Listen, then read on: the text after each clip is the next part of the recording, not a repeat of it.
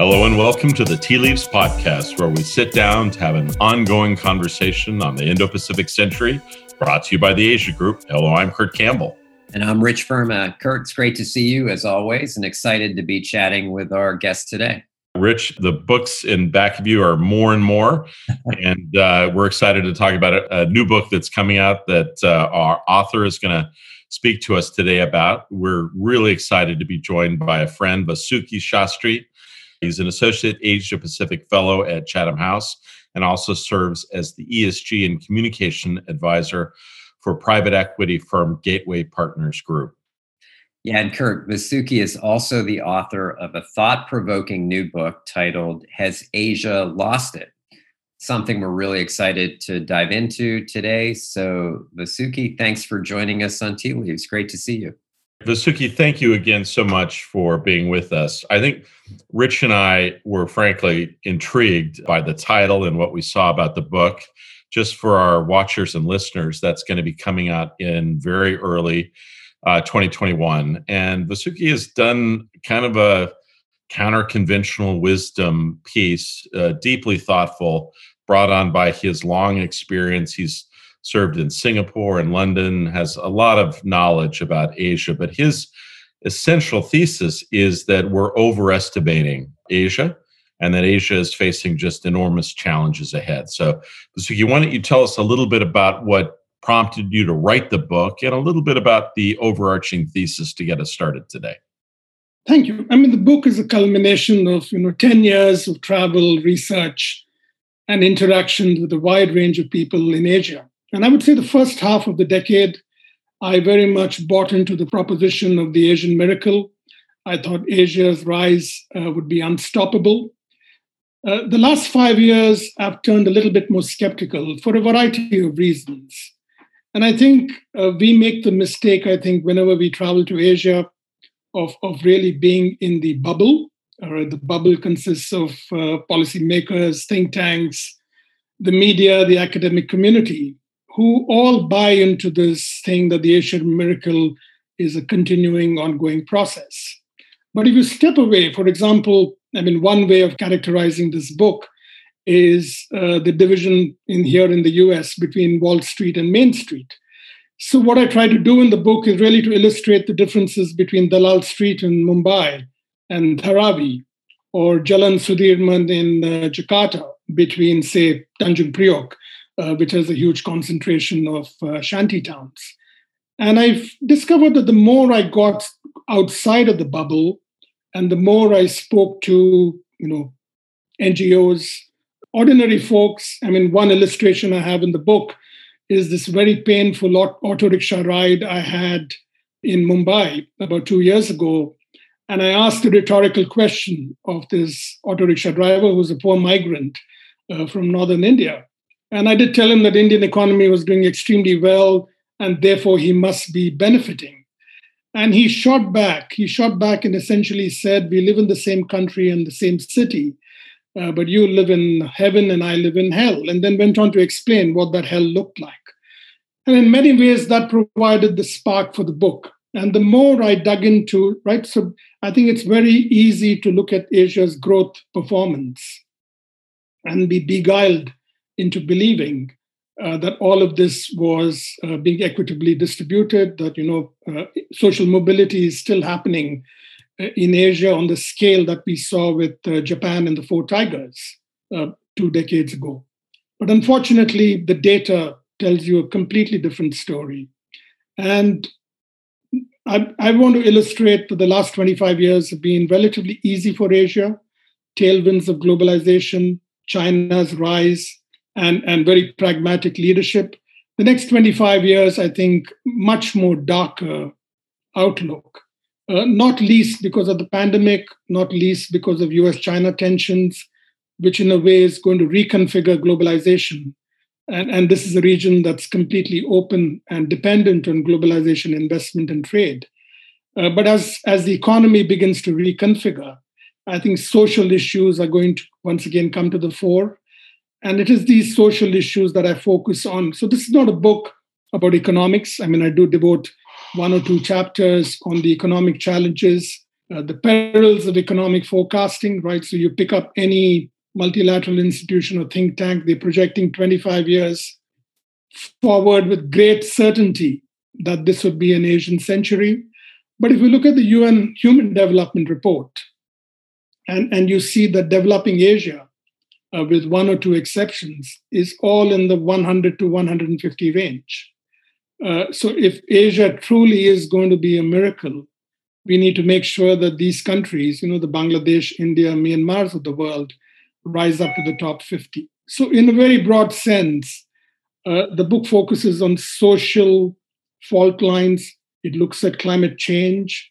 It looks at the deep gender disparities in Asia, and then poses the fundamental question to policymakers: are you up to the job in delivering equitable growth?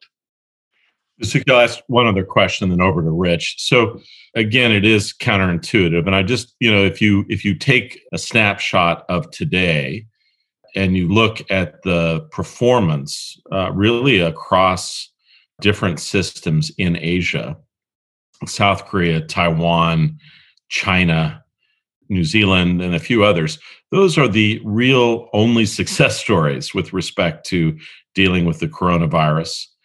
And really, it's savaged and ravaged the United States and Western Europe. So most people would say that, really this marks the beginning of a coming Asian primacy in politics and in diplomacy, and particularly in economics.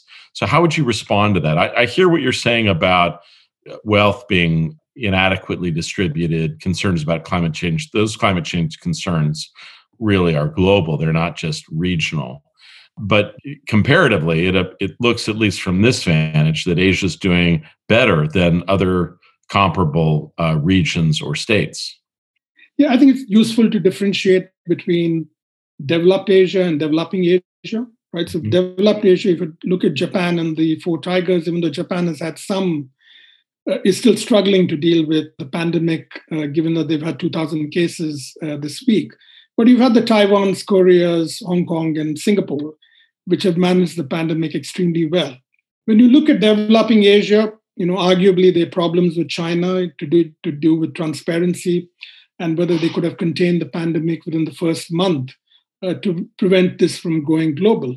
Vietnam really stands out as the only country with a resilient public health system and its ability, given the political system it has, in really doing aggressive contact tracing and in containing the pandemic. But if you look at the two big democracies in Asia, if you look at India and Indonesia, India on a scale is off the charts in being able to deal with both the economic impact as well as the public health impact. So there are very sharp variations in the Asia story. There's very hopeful signs in developed Asia, in Vietnam and New Zealand, and certainly Australia. But if you look at, the Philippines, so you get these familiar themes in these large, messy democracies, where public policy really is supposed to work because of public input. And Amartya Sen, the famous economist, once had said that famines will never take place in democracies, mainly because there will be public outrage and demand for information. Now, if you look at whether pandemics on a major scale can take place in democracies, Sen's hypothesis really has flipped. And you are seeing, Indian government with an incredible, unique identification system where they're able to transfer benefits to people for the vast majority of the country's population. But there is this mismatch between online and offline governance that we've seen in India. In Indonesia, it appears as though the political leadership has delegated this task down the chain. So you've got local governments in Indonesia, in Jakarta, who've handled the pandemic very well. But overall, the federal government under President Jokowi will probably get a C. So you get these very sharp variations. And I think one important theme here is delivery of public benefits, or benefits to the general public. I think that transmission mechanism has broken down. It's not because of lack of resources. Many countries are deploying huge amount or fiscal resources to help the poor, but that transmission mechanism has really broken down. And that points to some dysfunction in politics.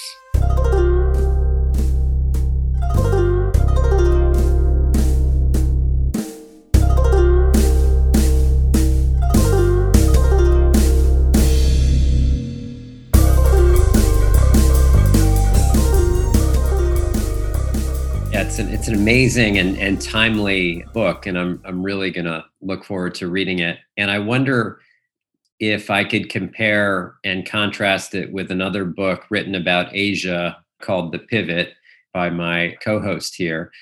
And, if I think of someone who's kind of driven U.S. attention on Asia over the last 15 or 20 years, it's been Kurt. And he's been forcing U.S. policymakers to really think about our deployment of resources and attention to Asia. And so it's been an effort to talk about the importance of Asia, and not just the Middle East, not just Afghanistan, but really and Iraq, but the Indo-Pacific.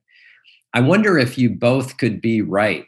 I wonder if Kurt's thesis about the importance of the Indo-Pacific and your thesis about how they may have lost it as well are both actually right, because I think the fault lines are clearly there. The challenges are clearly there. But in terms of the importance of the region, for example, to the United States, I'm not sure that's dissipated. How maybe ask this to both of you. How would you respond to that, Vasuki? Yeah, I would say I think the differentiator for me is the final destination and the journey. And I absolutely agree with, folks saying that Asia is extremely well positioned. Past performance perhaps will lead to better performance in the future. But the central theme of my book is the journey is getting more difficult.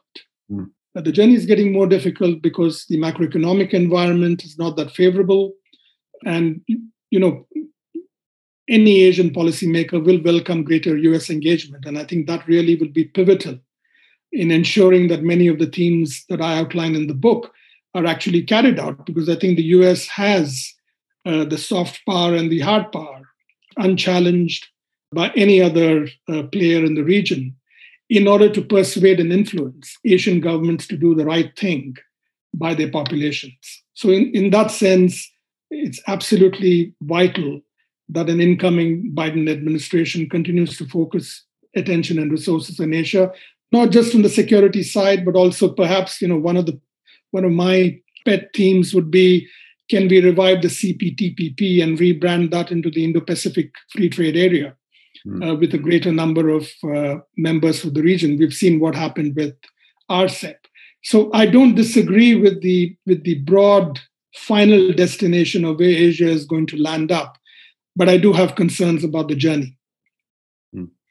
Yeah, and Rich, I would just simply say that I think Vasuki's point is that about some of the laggards in Asia. I think this may be a tale of two cities in some respects. There are some clear differences between, developed, surging Northeast Asia and some of the challenges in Southeast Asia, and I accept that, and I think that's an interesting perspective. I do want one of the things that we've seen in some of the pre-publication. You talk about, you've already mentioned a couple, the challenge of climate change, income inequality. But I wonder if you could go through a few other factors that you think are weakening the fabric of societies in Asia: rural-urban divides, women and girls, politics, educational strictures, the new colliding head-on with the conventional. Help us understand some of the other factors that you argue are coming to play in ways that are having a destabilizing impact on Asia more generally. Excellent. Let me start with politics. And, one struggle that I've had is really saying nice things about Asian democracies, with the possible exception of Indonesia, which really has flourished as a democracy in the last 2 decades. Everywhere else, you've got these centralizers and aggregators of power. So, one point that I make in the book is India's first Prime Minister, Jawaharlal Nehru, and his counterpart Mao or Prime Minister Zhou Enlai were remarkably different in outlook, temperament, and background. Nehru was an Anglophile. Both Mao and Zhou came out, were steeped in Japan's rise as an economic superpower in the Russian Revolution. But Modi and Xi Jinping are just remarkably alike as politicians and as aggregators of power. And the point that is going to lead to social tensions, the kind of social tensions that we're beginning to see in Thailand, in Hong Kong, is this disconnect, is the generation gap between the ruler and the ruled. So I did some very basic research to figure out the birth dates, the birth years of all the leaders in Asia today. And maybe 1960 for me was the cutoff point. And you'll only find Jokowi, Kim Jong-un, and the Prime Minister of Mongolia as three leaders in the Asian region, not the Pacific, who were born after 1960. Everyone else is from the radio and telegraph era, right? So, Mr. Modi may have millions of followers on Twitter, but surely he does not understand the aspirations of half of his country's population who are under the age of 35. And connected with this is this massification of higher education, right? So I think governments all across Asia have devoted a huge amount of time and effort to make sure that everyone who's able to gets a college degree.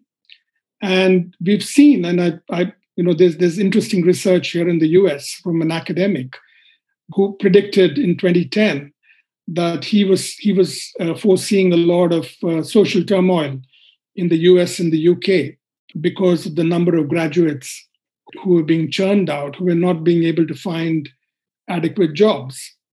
And one proximate reason, in Hong Kong, the protests, surely the anger is directed at the Chinese authorities. But if you dig a little deeper, if you look at housing shortages, the fact that people have to save much longer to buy a tiny apartment in Hong Kong. So those social tensions meet with these political fault lines and delivers unexpected turmoil. Then you've got to look at the number of billionaires in Asia, 778 according to the latest Forbes list. So you strip away Japan and the Asian tigers, you still come up with a significantly large number. Now I'm all for free enterprise, entrepreneurship, and for billionaires to flourish.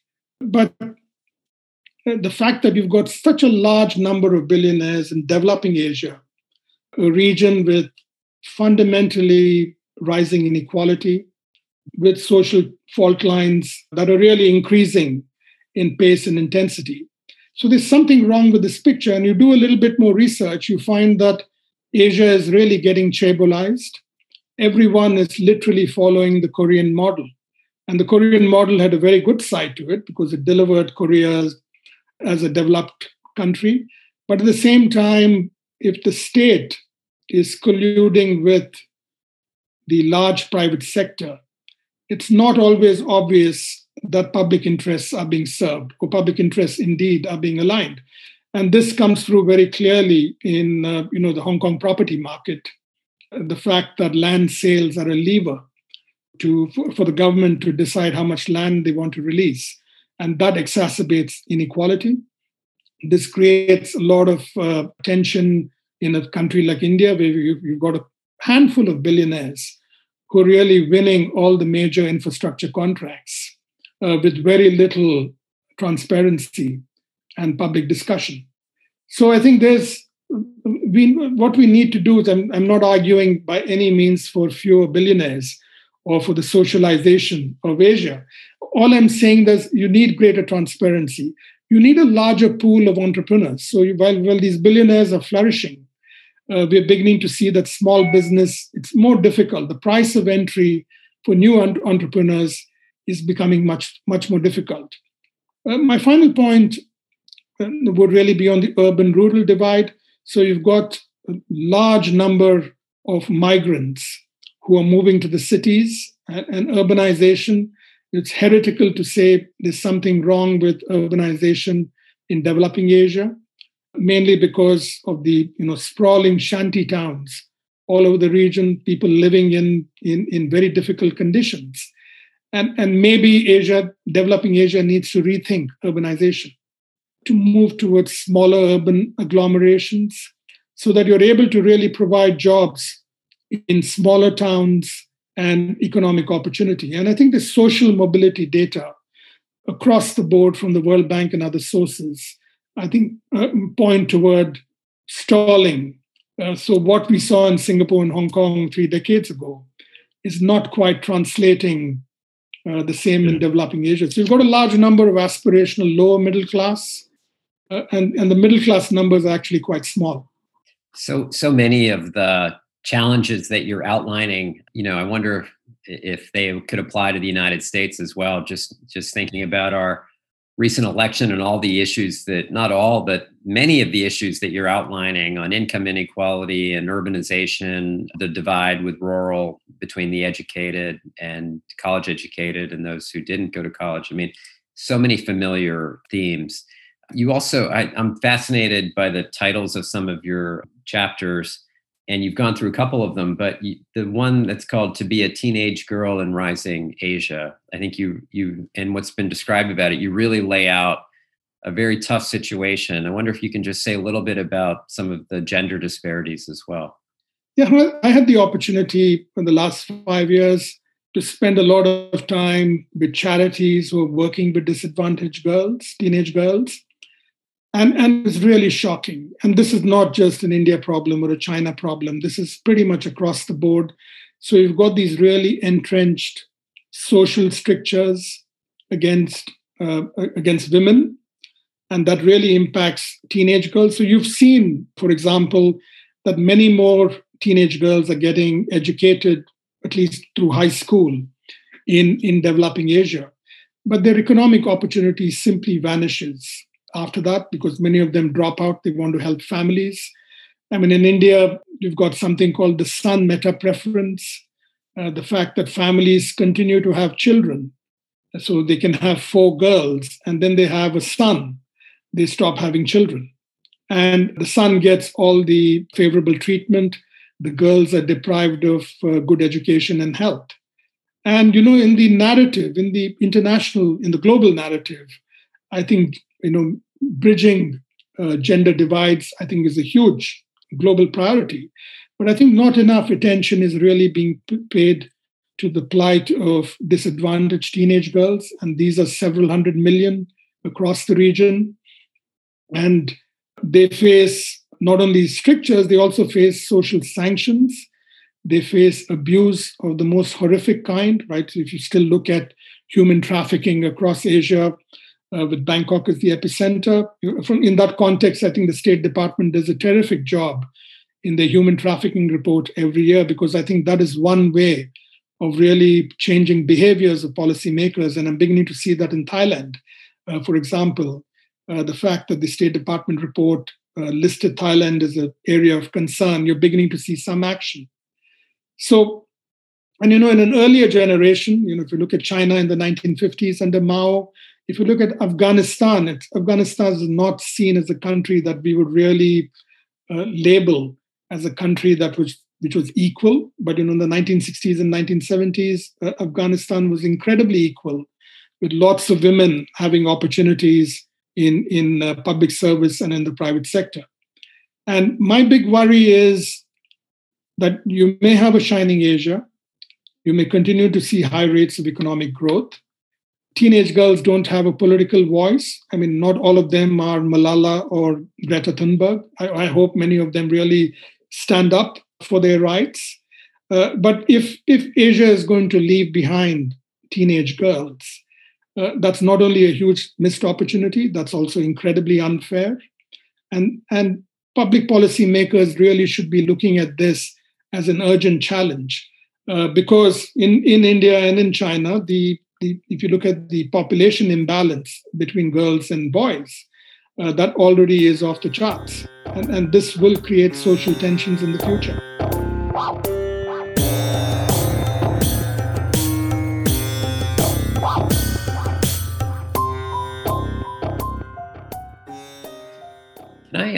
Can I just argue perhaps the counter case for 1 minute? Not specifically on gender, but I agree with all of the challenges that you've outlined. But I also we do think to the promise of and the potential of Asia. And let's just use India as an example, or even Bangladesh. But I think about the India of 2030, for example, and I think of not only the world's most populous country, but third largest economy, third largest military, world's largest democracy. By that point, the world's largest middle class. By that point, the world's largest number of college graduates. By that point, the world's largest number of internet users. The greatest urbanization over the next 8 to 10 years will take place in India, building 100 new airports today, some $2 to $3 trillion required in infrastructure development. So I've had that experience in Mumbai that you described, where you talk to the people who have been left behind.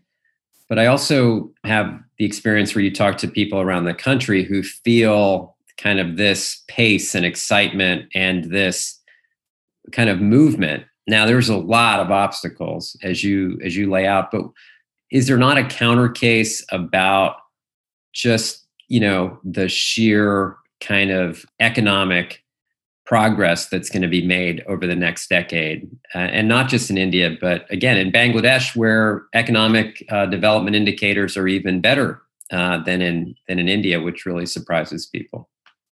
Yeah, absolutely. India's problems, economic problems, are self-inflicted at the moment. I know the pandemic is the outlier that, completely shocked the economy. So, much of the economic decline we're going to see in India this year and next can partially be attributed to the pandemic. But, Prime Minister Modi has been in power for the last 6 years. And we've seen, huge opportunity for reforms. And I think, I agree with you, Rich, that India can bounce back, can grow at 8% if these policy obstacles are resolved. But we've seen no attention being paid to listening to the concerns of business. I think demonetization was a huge distraction, which, net really deducted from economic growth and contributed to it. So I think if India brings serious policy attention, if India really invests a little bit more in its democracy, we've seen recently that democracy is under some kind of challenge in India. There's, cultural chauvinism happening on a scale that certainly, as an Indian, I've never seen ever in my life before. But India's got tremendous potential to grow. And, it may well be in 2030, the economy that we all want to be a part of. But I think there's serious obstacles in terms of being able to get economic growth back again. And in really using this unique identification system, Aadhaar is an incredible tool for driving financial inclusion. And India should be marshalling its financial sector really to build those saving options and income options for the urban poor. Look, it's a powerful, I'm still on the fence whether it's a convincing argument. It's a powerful argument, though. So as you look ahead, and with this critique, who do you think leads the global community? Does the United States still play that role? Are we heading profoundly into a period of multilateralism in which really no country leads the globe on, that maybe on certain issues, but the community is fundamentally leaderless? Or do you see China in this larger context, even with its challenges, still dominant in many respects? How do you see it overall, systemically? Yes. So, the last chapter of my book is titled An Asian Renaissance. So I don't want to give away too much, but I'm much more hopeful about the US role in Asia. And I think it'll be absolutely central and vital to have the US re-engage. Obviously, regional security is going to be fundamental to how the US engages. But I think there's great expectation in the region of seeing the US coming back on issues like democracy, on issues like human rights, in being able to directly engage with the broader section of Asia's population. So not just the elite, not just the business community. You've got a huge demographic bulge in Asia. So here's an opportunity, I think, to engage with youth across the region. And I think the US role is going to be critical for an Asian renaissance in the next 10 to 20 years. I think this will collide in some way or the other with China. And I think the market, and I think you really look at this as, is there a bigger market for US ideals and ideology in Asia compared with the China model? And I think without hesitation, I can say there's a bigger market for the US brand, mainly because I think Asian policymakers recognize that having the US on your back, and the US has had Asia's back for the last 5 decades. And the Asian miracle would not have been possible without the security insurance and the globalization and trade links which the US provided. So China will be an important party. It'll play a growing role. But I think this will be a classic clash of ideologies, and the optimist in me thinks that the US brand is going to prevail. I do want to just make one other comment, then I'll go to Rich, and we're coming to an end here. Vasuki, I like this idea that you talked about the similarities, even though very different systems between Xi Jinping and the Prime Minister Modi of India. I'm struck by another pairing. So if you look at someone like Kishore Mahbani and yourself, someone would suggest that, both techno global elites, home-based and sometimes in Singapore, but each coming to very different conclusions. Much of his work recently is about the dominance of Asia and about the superiority of what Asia has accomplished, and get ready for Asia being in the lead, while yours underscores the challenges that Asia as a whole is facing. What accounts for that difference in view from your perspective? I mean, I'm looking forward to engaging with Kishore on the book, and really eager to hear his perspective. I mean, my perspective really comes down to if you engage and if you dive deep into the data, if you engage enough with the widest circle of people in Asia, you come to a much more skeptical conclusion. And again, I think Kishore's point, I don't want to mischaracterize his view on the region. I think Kishore's point would be the final destination is, Asia rising. I don't necessarily disagree with that proposition. Where I have a problem with is the journey, as I outlined earlier. And I think the journey is going to be much more bumpy, much more turbulent. And it would take literally a new generation of pragmatic Asian policymakers who can really help shape this new Asia. It's not going to be, our father's Asia. It's going to be very different, particularly shaped by young people. And we really need to worry about the journey and keep the destination in mind, would be my final challenge to Kishore. Yeah. Vasuki, maybe I could just ask a final question. And, as we're in this challenging transition period here between the Trump administration and incoming Biden team, and, there is this kind of challenge that we're facing on anti-globalization, focus on what's happening in the country first. And, what's your message, not only to the Biden team, but really to people who are listening and kind of who might, not know of the book? What would you say to them in America about why they should care about this story, about what's happening in Asia? And why does it matter? And that it does have consequence what the U.S. does in the world. What would you say? I think the U.S. is the essential power which can really help drive this new globalization. And I think this new globalization is not going to be built on high rates of economic growth, on really looking at how the rich are prospering and the rest of the population is doing okay. So I think one theme that really connects the US with the rest of the world is on social dislocation.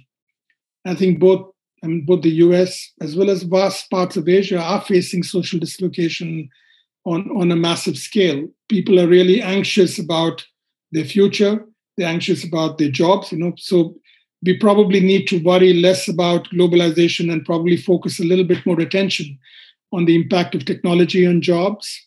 And I think the US can really help shape this global debate. So this is not an issue where the US goes into a shell and really worries about, and I think there's probably a strong argument to be made that domestic priorities should be a major focus of an incoming Biden administration. But we're all interconnected, and there's really no way anyone can make the argument that if you help reducing social dislocation in the US, those lessons will be very valuable for Asia, because I think social policies are going to become more important than economic policies. Macroeconomics has really not changed in the last 100 years. And there's nothing much. And I think most governments in Asia really know how to manage the economies well. Where they're going to struggle really is dealing with social unrest. How am I going to find the money to deal with climate mitigation? And the US, I think, really has a lot of knowledge. It has the influence and the power to bring that to the table. And I hope it does that not just to Asia, but to Europe. So this alliance of democracies is, I think, a very, very compelling proposition. Great. Thank you so much. It's been amazing. And we do look forward to the book. Maybe you could just tell people when it's coming out again as a reminder and how they can get it. Excellent. It's already on pre-order on Amazon. And my publisher tells me the book will be out first in Asia in January 2021, and soon after in the US and Europe. This has just been fascinating today. We're really grateful that you've joined us. We wish you well. We'll promote the book, and we really thank you for joining us today, Vasuki. We really appreciate you spending this time with us. I also want to thank our listeners and our viewers, and please be sure to find and rate us on Spotify, iTunes, Stitcher, or wherever you get your podcasts. You can also access the full video of this conversation with Vasuki online on the Asia Group's website. Again, Vasuki, thanks again, and stay safe and healthy, and we'll see you all next time. Thank you very much. It's been an absolute pleasure.